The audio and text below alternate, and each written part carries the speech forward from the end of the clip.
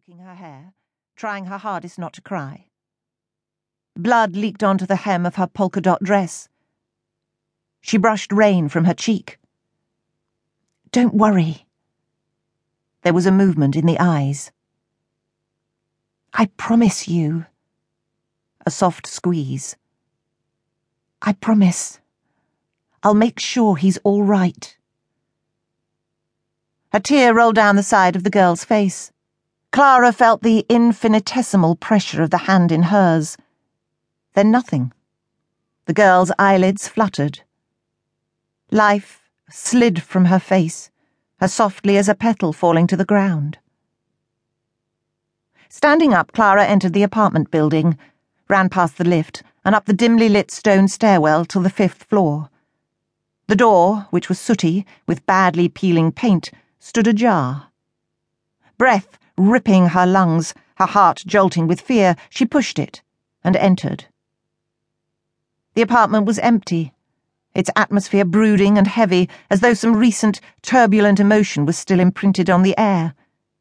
Otherwise, it was exactly as she remembered it. The wallpaper was patterned with muddy florals. It was furnished as cheaply as possible, with just a few pieces of battered wooden furniture, a desk that doubled as a dining table, with a cane-bottomed chair, an old armchair with horsehair sticking through its arms, and a raddled wool rug in front of the gas fire. "Welcome to my penthouse, the most prestigious address in Prenzlauer Berg." Despite the drabness, there had been a defiant attempt to add a bright personal touch. A pink feather boa was draped over the mantel, and photo cards of film stars were fixed with drawing pins to the walls. Through the door she could see the bedroom, with a curtained-off bathroom and a basin into which a tap dripped. The narrow little bed was made, and a fur-collared coat laid on it, as though ready for a night out. A bottle of Scandal, by Lanvin, almost empty, stood on the dressing table. She heard a sound and turned. From the street, cars were approaching, and there was the screech of braking. She guessed she had 30 seconds, a minute at most. She needed to focus. On the table there was a key and a cup of coffee. She felt it. It was still warm. Beside it was a pile of papers.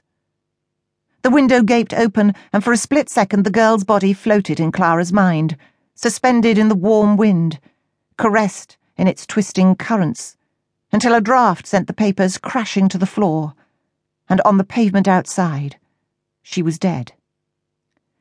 She reached down to pick up the papers, and found a postcard, a black and white portrait of Marlene Dietrich as Lola in The Blue Angel.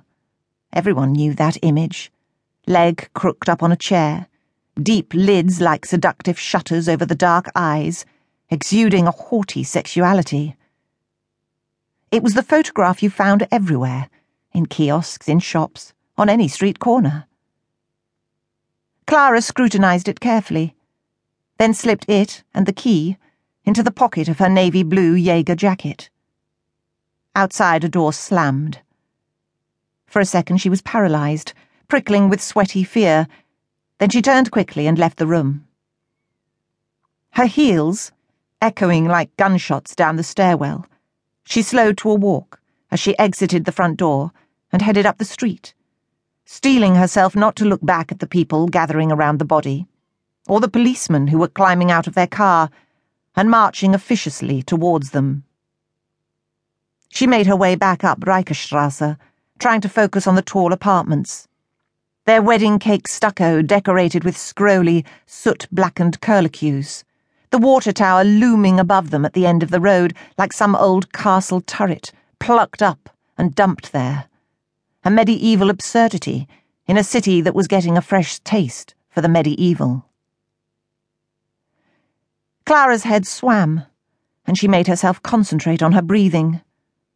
Her breaths were fast and shallow with shock. She tried clenching and unclenching her fists inside her pockets, a technique that had always worked before. But nothing could obliterate the picture from her mind. The dead girl, the blood like spilt ink, the frivolous scarlet shoes. Grief, anger, and incomprehension struggled with